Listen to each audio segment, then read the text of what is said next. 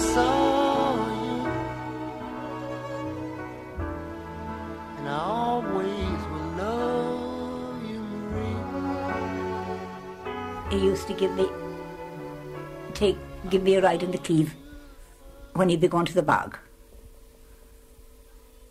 That's how I first got to know him. He was a neighbour. As I grew older, my mother used to send me to the Strand, and his mother used to take me to his house, and I got to know the family very well. I went to school with some members of the family and knew them at school. And then they were traditional musicians, and I used to love to listen to them play the flute and see the younger ones dance. So whenever I was on the way home from the Strand, I visited his mother's home. Many years passed, and he grew up, and his brother was in the flying column, and the safe house was next door, and I got to know his brother, and I really thought he was lovely. I think I loved him as a little girl when I was around 10 years of age. And then in later years, Tom and my brother Joe and a neighbour ran away to Scotland. And after a year there, Tom came back and to help his mother and take care of her. He teased me with his shoving on Scots accent, or using that style they have for speaking in Scotland. He teased me with that. And I was mad at him, and I was for a long time, and I didn't like him. And I didn't like him either because he went and joined the army at the time that we were having a civil war, and I wasn't for that side. So I didn't like him that much. But he was a member of a family whom I loved. And of course, after being in Scotland with my brother, I had to chat with him in order to learn all about my brother. And many, many stories he told me about my brother. So I still loved, and that way we got to know each other. I met Brian on a Sunday afternoon in May 1977. I was actually going to the shops for the milk, the papers, biscuits, the usual Sunday afternoon treats. And this little guy said to me, "Can I carry your messages for you?" And I said, "Oh my God, here we go." When I returned back to the house, which I was sharing with 3 other girls, I said, "You'd want to see the fella I met today. He really was a joke." They thought, "Trust you, Marie." A couple of days later, I was standing at the bus stop, and the same fella turned up and offered me a lift. And on the way in, we chatted about where we were from, who we knew, what we did, and meanwhile he asked me out. So a week later, he turned up at the house in his little Triumph Spitfire, showing off, with the roof down and the music blaring. And off we went to the country for a drink. We both have a keen interest in greyhounds, so we used to go to the greyhound track quite a bit, to Shelburne Park, Harold's Cross. That's where I first met Brian's older brother, who's one of the funniest people I've ever met. And when I see him, I always associate him with the dogs. That was a pretty regular event. And of course we went coursing, which is very controversial now, but at the time I didn't think much about it, because it was my first experience going coursing. But funny, I only went twice. I didn't really like it. Other than that, we went to the pub quite often, because Brian would meet me after work. We'd have a drink first, and some evenings, depending on how our money was, we might go out for our tea. In fact, the first night we went out, we went to the Taj Mahal, which is an Indian restaurant, and that was very romantic. It was red lights and soft music. That was our first night out. But that particular night, actually, I'd been out with a friend from work previous to that, and I wasn't really feeling that well. But I put on a good face because it was our first official date. And was when it all started, I suppose. That was one of the nights that I really thought, this guy is really nice. Other than that, we went to the pub. We used to go to concerts. My husband is a great fan of Joe Dolan, so that was the first time I'd see Joe Dolan. It was a very entertaining night. We went away for a couple of weekends to the country. We went to Donegal. We went to Sligo. We spent our first Christmas, actually, in Clonakilty, in a little hotel down there in the Strand, and that was really nice. It was cold and windy, but we had a good time. Brian's not a romantic person, but then he makes up for it. For example, I love prawn cocktails, and one Sunday morning the doorbell rang, and I opened the door and there was nobody there, but there was a prawn cocktail outside the door. And on a Sunday evening he'd always come around to the house, and we always had to watch the Sunday game. And that's where I really got a keen interest in sport. I always liked sport to look at. I'm not a great participant in sport, but I like to admire and look at it. But he really enlightened my interest for Gaelic, hurling and football. So as a result of it now we go to all the matches. And that was another thing we did. I'd never been to Croke Park until I met Brian. And we went to the All-Ireland hurling final. I can't remember who was playing. It was Kilkenny and Cork, I think. When I fall in love, it will be forever. I left home and came back for holidays, and he pulled up with his horse and cart and said, "Mary, don't go back anymore. Stay home and marry me." Of course, I thanked him for his offer, but I was honoured. But when I went back to England, I told my sister and my friend how I had an offer of marriage while I was home. Teasing, of course, never thinking seriously about it. And they said, "Well, you had right to have stayed at home. You couldn't get a better man. And you'll be lucky girl if you ever got the likes of him." And, of course, but I don't intend to get married. I had no intention of marrying. And then the following year, I came home to take care of my mother. And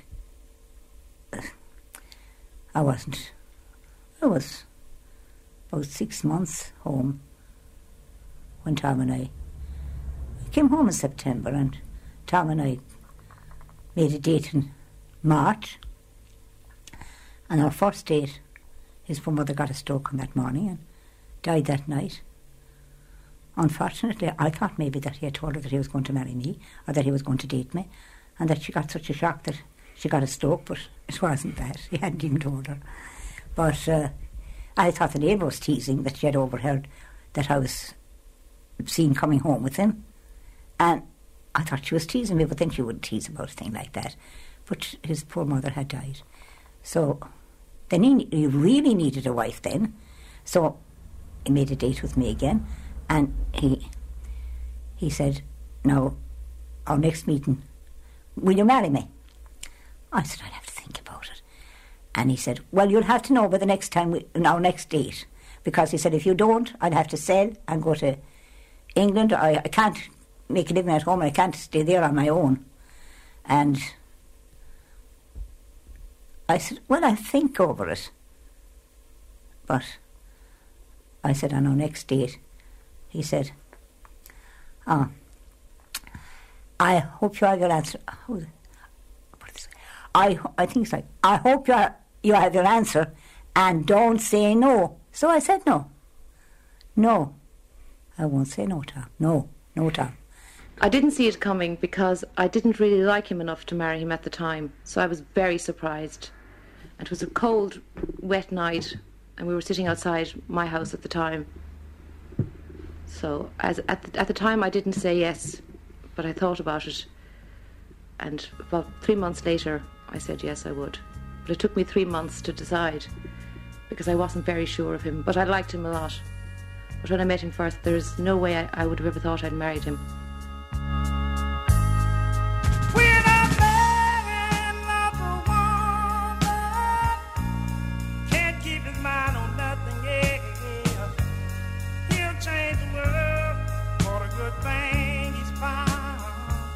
I was too old to have any doubts. Once I made up my mind, well, that was it.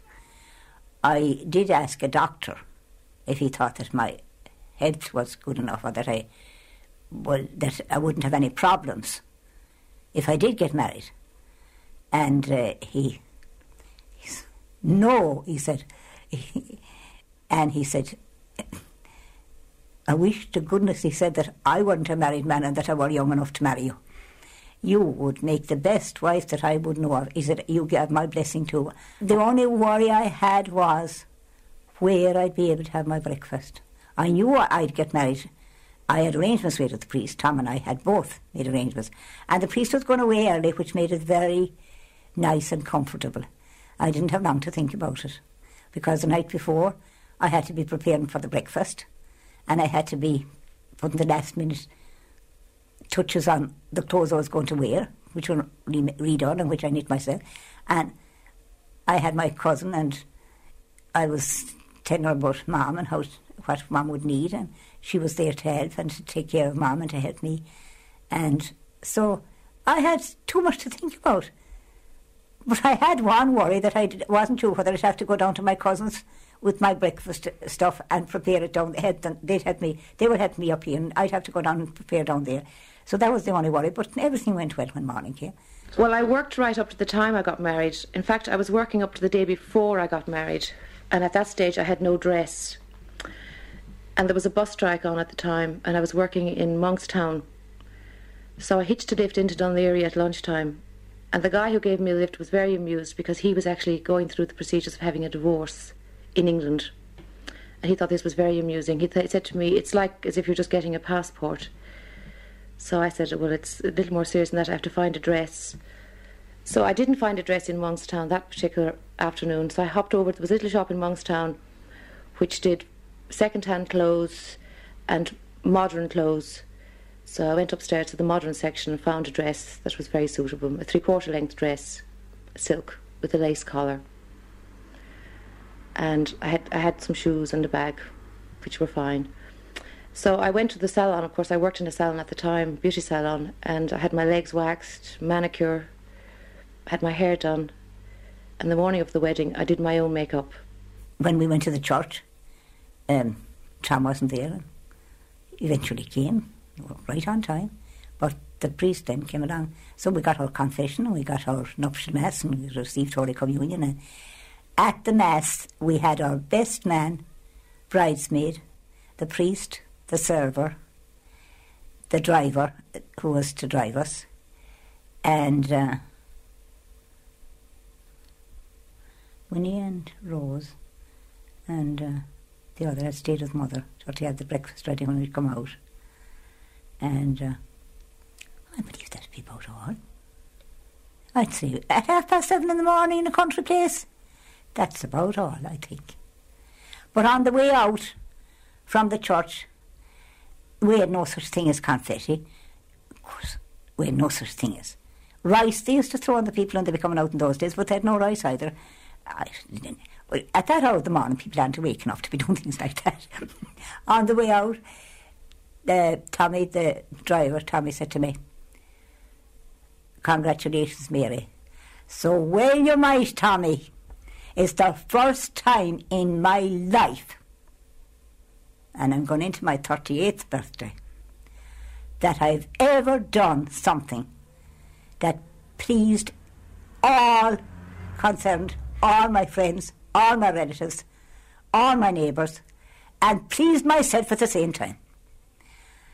And he laughed and he said, well, that is true. That is true. So along came my bridesmaid and my best man. Oh, they were, of course, there. And they congratulated me too, and congratulated Tom. And Tom and myself went arm in arm. The atmosphere was lovely because there were so few people there. It was really quiet. It was really still. And a friend of mine, who's a fabulous singer, she sang the Ave Maria. And she used to be with the Rathmines Rathgar. So she was a fabulous voice coming through, and it really echoed right through the church because it was so small, or so big, and the crowd was so small. And my boss at the time said it was the first time since her own wedding that she'd actually heard the words of the ceremony. She actually listened to them because everybody was so intense and seemed to be really listening and enjoying the morning. It was in the morning. We got married at about 12:30 in Booterstown Church.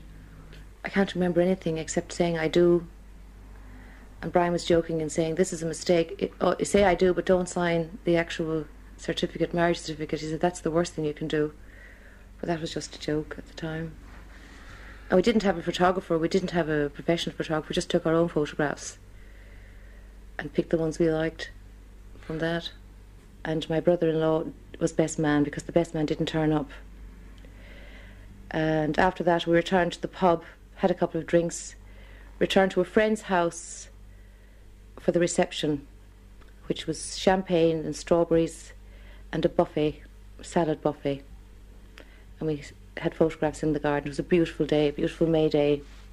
It wasn't very formal. It wasn't a very formal wedding, as my friends would have had a big wedding in a hotel. It was very, very cool and easy. And there was just about 40 people, and just one member of my family, my brother. He gave me away, and it was very different from all the other weddings in the family. As I said, Brian's from a large family that had all had enormous weddings. In fact, one of his sisters had a joint wedding with her other sister, and they had the usual hotel and band and all that kind of thing. So they thought it was lovely. In fact, my sister-in-law, who was the eldest of Brian's family, she thought it was the nicest wedding she'd ever been at. She thought it was lovely. For the wedding breakfast, Mom had ham, tomatoes, lettuce on a plate. And we had nice breakfast buns Mom had made. And pot oven ones. I haven't had them since, not out of the pot oven. And what else? Good homemade butter. Yeah. And bread, butter, and we had loaf bread. Oh, and jelly and custard for dessert. Yes, indeed, I'd forgotten that. And I made that myself the night before, my cousin and I. We enjoyed it. And what I enjoyed most of all was that Mom was happy and that she was there. And she put a little purse. So when I opened the purse, I found she had all the money she had left in the house, £1.76, which was... And it was our start when we got married. Well, my friend's house was a beautiful house in Blackrock. And she had prepared everything. Champagne for everybody, strawberries and fresh cream, a buffet salad, which was absolutely delicious, fresh salmon salad, brown bread, just delicious, in the most beautiful room looking out into her garden. And it was a help yourself sort of buffet. And the atmosphere was fabulous. I mean, everyone was having a good time because there was plenty to drink and wine. It was just champagne and wine. There was no spirits or beers or anything like that. We did get quite high. We did. One thing, Tom asked me, did I mind he'd have to wear his old suit because he couldn't afford to get a new one. I said, not at all. You were always clean, Tom. And that's your Sunday go to Mass one. It's going to be useful. It's going to be nice. And I can't the bamboos. But I said, one thing I insist that you have, if you were to force to get someone to bleach a flower bag and make one for you, you'll have to have a white shirt. And I said, when you get in the ring, you'll have to get a good, solid 9-carat one, not an 18-carat, not a 20-something carat, because my mother had a very, I think it was a 22 or something carat gold ring, and it melted away because she never took it off. And I said, I want one that won't melt, even though it hasn't as much time as Mom's had to melt. And mine won't probably either, but I said, I won't. I would like a good wedding ring. And that's all. That's all I asked for. But he dressed the night before, between entertaining and having a little company, he and his sister were preparing the suit and getting the shirt pressed again and polishing the shoes and getting ready. And they had spent a good deal of the night before in preparing, and she preparing what she wore. She had a lovely suit for the wedding that she got just before she came home to be bridesmaid. And she was in that. And I had a suit my sister sent from America. It was a mauve, more of a grey shade, mauve, bluey mauve. Not a pinky mauve, bluey mauve. And it was, I don't know what you'd call it. It was kind of a bluey mauve. And my mother had renovated it to fit me. And I had knit a nice yellow pullover, trimmed with blue, and a cap to match, gloves to match. And that's what I wore for my wedding. And I had a pair of brown shoes and stockings. I said, we had never heard of tights in those days. I had a pair of nylon stockings. Now I remember. They sent me from America. Well, we decided we'd both have wedding rings. I suppose that was more my choice than his, really, because I felt if I have to wear a wedding ring, he has to wear one as well. So he had a friend in the jewellery business at the time, whom we're still friends with, and he actually came to the house with the rings. We chose our rings, and we bargained over the price.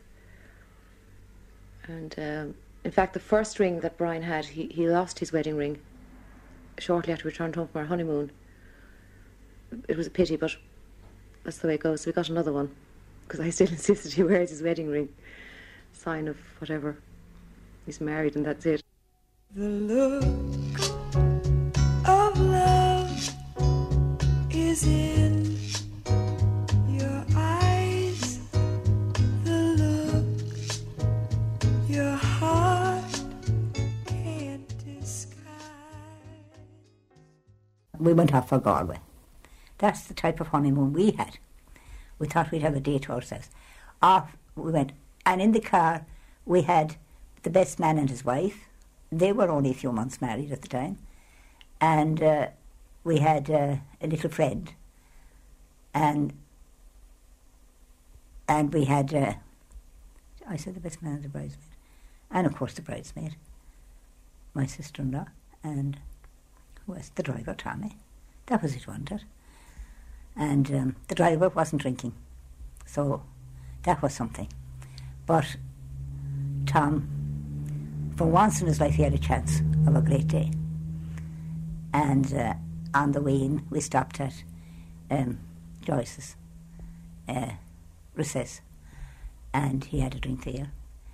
And we went on to Galway. And when we got out of the car on the square, we went go straight over to the Imperial, where my friends were meeting friends of theirs, and we were to meet them together. And who should I see on duty but a guard whom I knew and who had got married from, well, I'd known him while he was courting, I was courting, so we had known each other. And the first thing he says, "Congratulations, Mary." No, Mrs. Kane. "Congratulations, Mrs. Kane, and I wish you joy." And the first thing I started to do was to look around. Mrs. Kane, I hadn't realised he was the first. And very few people have ever called me Mrs. Kane since. Anyway, in the Imperial, we met our friends, and then we went to have dinner. And when we went to have dinner, my husband was full of tricks, and he knew everybody in Galway, and he had cousins working in the GBC whom I didn't know about. And see, I hadn't been long at home, and I'd mostly been away, so I didn't know all the people. I don't know them yet. He knew the people around Galway as well as he knew the people around home, because he had been a soldier in the army up there. And in the Imperial, no, not the Imperial, we left the Imperial and went out to the GBC for a meal. And when ordering the meal, the waitress came to take us upstairs, and she was a lovely looking, beautiful, black, raven-haired, rosy-cheeked, beautiful looking lady. And it must have been that I said something to Tom about, "Isn't she beautiful?" or something like that. But he said, "I'll have her before the day is out." He said, "I'll square her for the night." He said, when we got to the top of the stairs, there was Tom with his hands around her and chatting her up. And I found out afterwards that he really was asking her to tell his cousins who worked there, whom I didn't know about, that he wanted to see them, but he was having me on. We had planned to go to France that evening on the ferry from Rosslare, so we'd get ourselves from Blackrock to Rosslare. I think it was by 5 o'clock. That was where the trouble started. On the way to Rosslare, we didn't change our clothes. We stayed as we were. We stayed in the clothes we wore. Brian wore a suit, and I said I wore this cream dress. And on the way to Rosslare, the smoke started coming out of the radiator. It was the little Triumph Spitfire, which was on its last legs, but we loved it. We didn't want to part with it. And as we approached Rosslare, it was literally on fire. The smoke was coming out of everywhere. So we made it to the ferry and they had to tow us on in Rosslare. And as we sailed across the ocean, they had lost the key to the cabin that we had booked for the night. And there was a bit of fuss about that, but eventually we got sorted out. And they telephoned into Le Havre to say that they had a couple on board that were on honeymoon. Could they have a tow truck available to take us to the nearest garage? So that was fine. We got a great amount of slagging, of course, on board because the car had broken down. We were towed on and towed off at Le Havre. And when we got to Le Havre, the tow truck was there, but it cost us, I think, it was £20 to just tow the car from just literally a couple of seconds around the corner to the nearest garage. And they told us that the car would be ready for a couple of days. And we had planned to go on down to Paris. I went down for a walk with Tom. I thought, well, he'll sober up a bit better now after the dinner and a little walk in the fresh air. And who should we walk into but a cook whom we had known in the army. And of course, they wanted to go straight away to have a drink together. And of course, naturally, Tom just getting married. But I said, no, we'll go back first and he'll meet you later, maybe. And they had one drink and he did come back with me. And on the square we had the car and we put him into the car and he fell asleep. Well, you must know that was 1950. You couldn't do it nowadays. We left him sleeping in the car for to sleep it off and we went to the pictures. So when we came back from the pictures, we had arranged to meet after when the pictures would be over at a certain time. So when we came back, Tom was missing. And we were all there, ready to go home, excepting Tom. So we began to look around for him. So while the others, I said, oh, he's surely down in Larry's. That used to be a grand little place. And that's where his friends, the army people used to, nearly everybody went. It was a grand place to go. So by the time we came back, they had Tom. He was Marbilor. He had another soldier coming home for holidays for a few days to his wife. And he was Marbilor. So that we got crowded into the car and started for home. On the way home, it was a lovely day. But of course it was so late when we were going home that it had already started to rain, which it does sometimes in July. And it simply poured. Of course, you know yourself now, a person gets into a car, especially a soldier, if he gets into a car and he's full, he needs to get out on the way home. And when he got out, where should the car have pulled up? Not realising that there was a big ditch inside it. Got up, the big drain was there, and he fell right into the drain. The soldier we were given the lift home to see his wife. And when my bridesmaid, jumped out, because she was a fine, strong, hard-working girl, and she was well used to men too, because she had her brother, and she had her brothers before. She remembered her two older brothers, who were... There was only one that did that, but she was well used to men, because she had to do a man's work. So she jumped out, and never thinking of her being in her best clothes, out. And, of course, when she went to pull him up out of the drain, and it was a drain you'd have to be pulled up out of, and if you were too bruised like he was, you wouldn't be able to walk, crawl up. So when she went to pull him up, accidentally he pulled her down. So she was in the drain. And then my Tom got mad, and he got out to get him for getting his sister destroyed and put her into the drain. And by then the best man had got out, and he had helped to get the two of them up out of the drain. And then my husband went to give him a black eye for what he had done to his sister. So I had to go between them. And we eventually got back into the car. We were there about 2 days, and we had a hired car, the Avis rent-a-car, so that was smeared across the back window. So it was obvious that we were tourists, I suppose, in a way. It was a giveaway. And one particular evening we drove around in the evening looking for somewhere to eat that was the right price. And we noticed we were being followed. On either side of us there was two cars, or a car on each side, and a car behind us. We noticed after a couple of minutes that they were actually trying to veer us from the main thoroughfare into a side road. And I was laughing with nerves more than anything, and Brian said, if you keep laughing, you'll encourage them. I said, Brian, I'm not laughing because it's funny, I'm laughing because I'm scared. So we actually saw a taxi parked ahead of us, and we stopped and we asked him to show us to the police. And he seemed to understand, although we had no French. And he said, follow me. We couldn't be going anywhere, but we followed him. And he actually took us to the police station. And meanwhile, we lost the guys who were following us. So we had to report to the police because we were quite scared. And, of course, the policeman thought we'd seen a murder. And he told us the best thing for us to do was to stay where we were, which was outside the police station. So that night we slept in the car because we were scared. It wasn't romantic at all, not from my point of view, certainly. It rained. For the 3 days we were there, it rained non-stop. We had a row. I think it was the car. There was pressure on us because of our car was still in Le Havre, and we had to return to Le Havre to see how the car was doing.